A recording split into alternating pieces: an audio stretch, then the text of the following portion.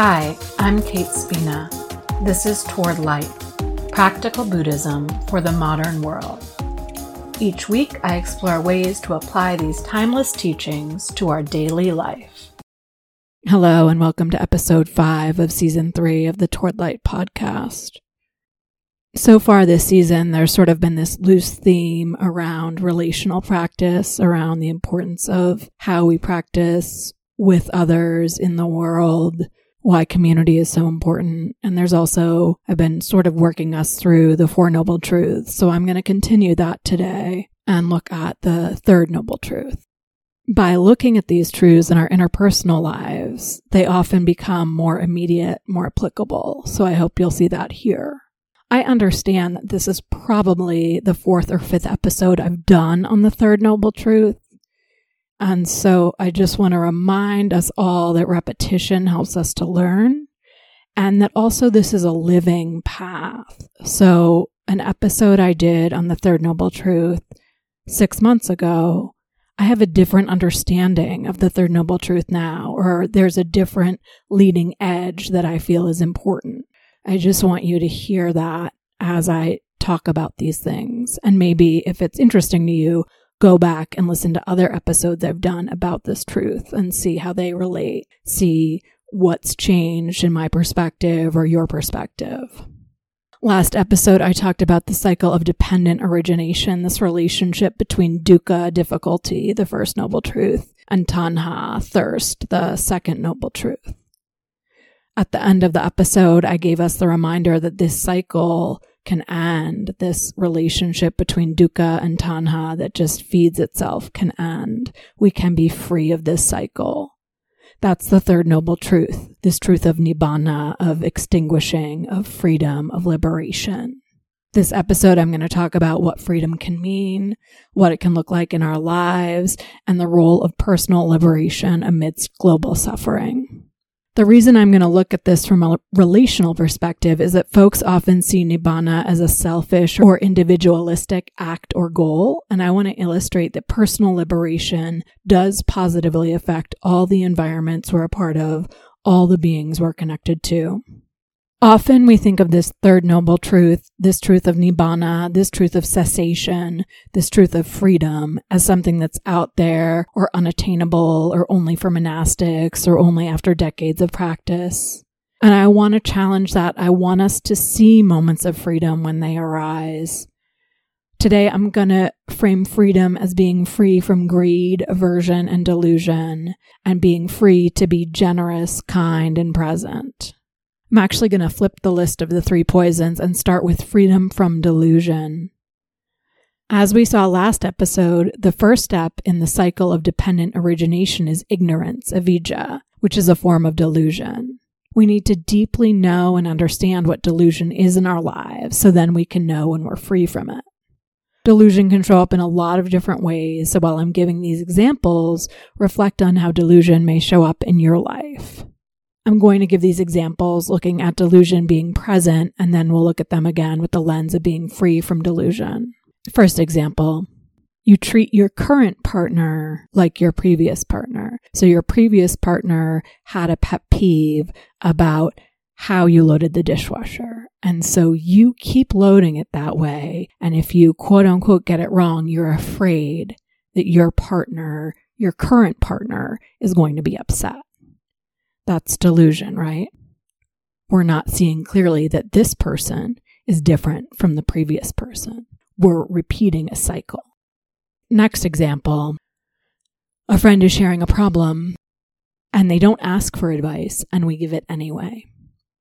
Giving unsolicited advice is delusion. We do not understand that person's experience. We may not have had the exact same thing happen. And even if we have, our causes and conditions are different from their causes and conditions. So unless they explicitly ask for help, we're there to listen. We're deluded if we think that we have the answers for them. We might be able to shine a light for them or support them, but to give unsolicited advice is coming from a place of delusion. Or when you're in a fight with somebody, a friend, a partner, a sibling, whoever, and there's a binary one way is all good and one way is all bad. Their thinking is all bad, my thinking is all good. Their thinking is wrong, my thinking is right. Anytime we're in a binary, that's delusion, right? Because life is not a binary. There are so many aspects of every situation. There's not a necessary right and wrong. So if we're stuck in that binary, we're stuck in delusion. So we see how delusion is present in all those examples, the delusion that all people are the same, not seeing the truth of anatta, that we're changing beings, the delusion that we can know another person's exact experience, the delusion that there's a fixed right and wrong in every situation. In all of these situations, there's ignorance of the vast possibilities in interpersonal relationships. Now, if we want to see what it feels like to be free from delusion, we're looking for the opposite. We're looking for moments of present. So when we're loading the dishwasher, we're loading it right now with this partner's preferences, with our preferences. Ex-partner's preferences are not in it because we're present. We're here right now. When a friend is sharing a problem, we're listening. We're present. We're taking in the entirety of their experience. We're not thinking about how we're going to respond. We're listening from our hearts. We're being moved mentally and emotionally. We're being there with them in their moment. We're not linking it to moments in our lives. We're with them. We're present. Or when we're fighting, and this is maybe one of the trickier times, we can really get stuck in that binary thinking. So it's great when we can see this. When we're fighting, if we can say, hey, this is my perspective. I know you see it differently. How can we come to an agreement? That's presence, right? That's owning that there's two different ideas, but it's also owning the possibility that neither one is wrong or right, and that there's a possibility in the middle somewhere. Maybe the possibility is that one person's idea ends up being the idea that you go with, or maybe there's a compromise.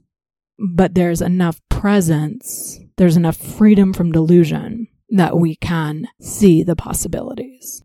Are you able to get a feel for what momentary freedom from delusion looks like? Can you think of moments in your day, week, month, where your interpersonal reactions are rooted in presence when there's been no delusion present? That's Nibbana, that's the presence of the third noble truth. Now let's look at greed. How does greed show up in our interpersonal interactions? I'm going to do the same thing, give examples with greed present and then with greed absent. First example, you call a friend, they pick up, you just start talking. Oh my God, I had this big thing happen today and blah, blah, blah, blah. You don't really even let them say hello or take a breath. You just sort of roll over them. The greed is that you want their ear. You're grasping for their attention. You're grasping to share your story. Another example is you're meeting a friend and you unilaterally decide what you all are going to do. Say, oh, well, we're going to go to this store today and then we're going to eat lunch here because that's what you want to do. So you're acting from a place of greed. You're choosing the activities that you want, not taking the other person into account. Or example 3, this one's a little close to home. You're at dinner and you're sharing a dessert with your partner and you take the last bite without asking if they want it. Again, greed, wanting that sugar, wanting that pleasure, wanting that dessert. The opposite of greed is generosity. Generosity can be obvious things, giving money, giving objects, giving time. But generosity is also not grasping, relating to things openly, without an agenda. So that first example, you have something big on your mind, you call your friend, you say, hey, do you have some time to listen? I need to share something that happened. And they might say no. You're not coming from a place of greed because you're recognizing that yours is not the only time in that picture, right? Example 2, you're meeting up with a friend. Rather than unilaterally deciding for the both of you, at least asking, hey, I really want to go to this store and this restaurant. Would you be up for that? Or do you have anywhere else you want to go? It's not saying that we can't want things, but it's how do we hold it and how does that drive us? Or the third example, simply saying, hey, would you like this last bite? Or may I have this last bite? I don't know if you noticed, but this switch from greed to generosity, it's pretty simple. It's one sentence, right? And so can you think about times in your life recently where you have acted from a place of generosity, where you've been with somebody and rather than running the show or directing the attention, that you have been open and generous with how you guys have connected? Can you see that?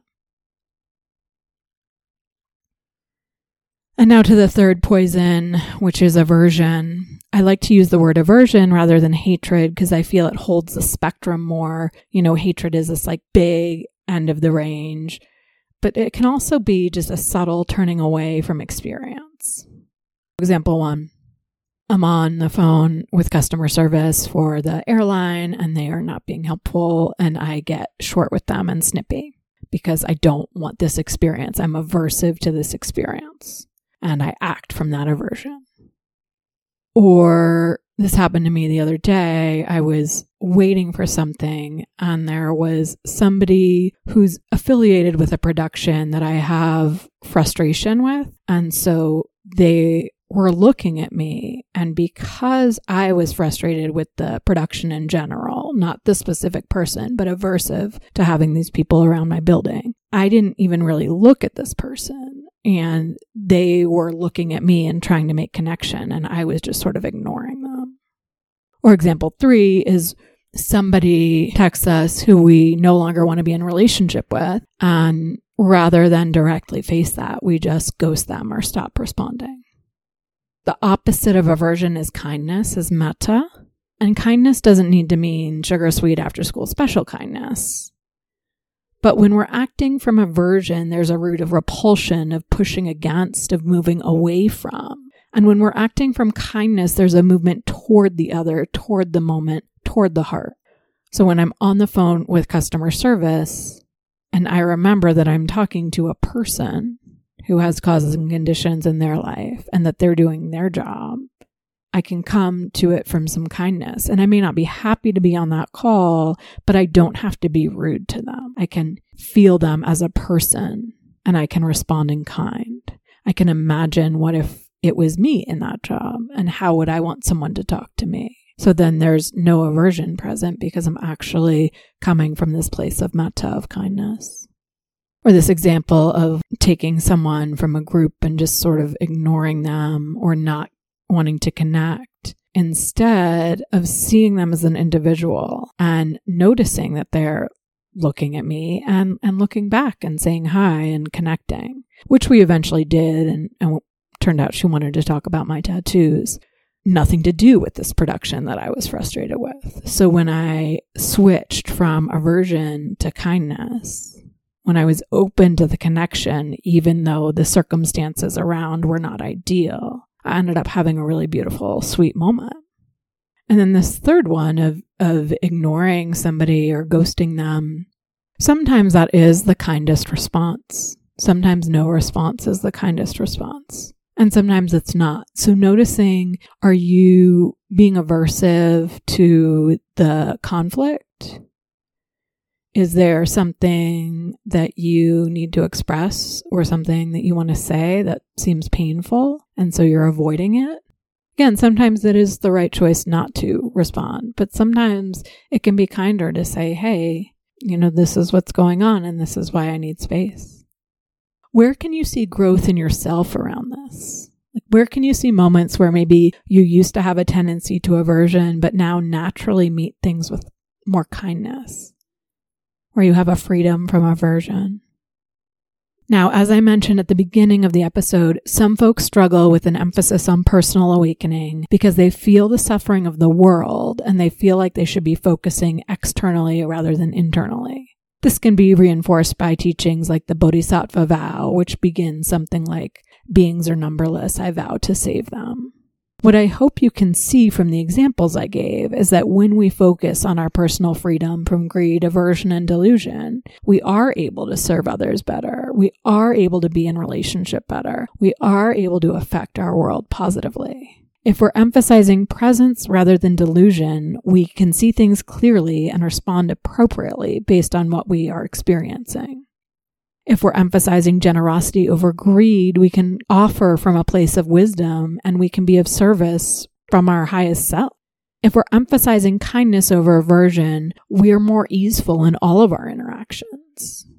Personal liberation is the doorway to communal liberation.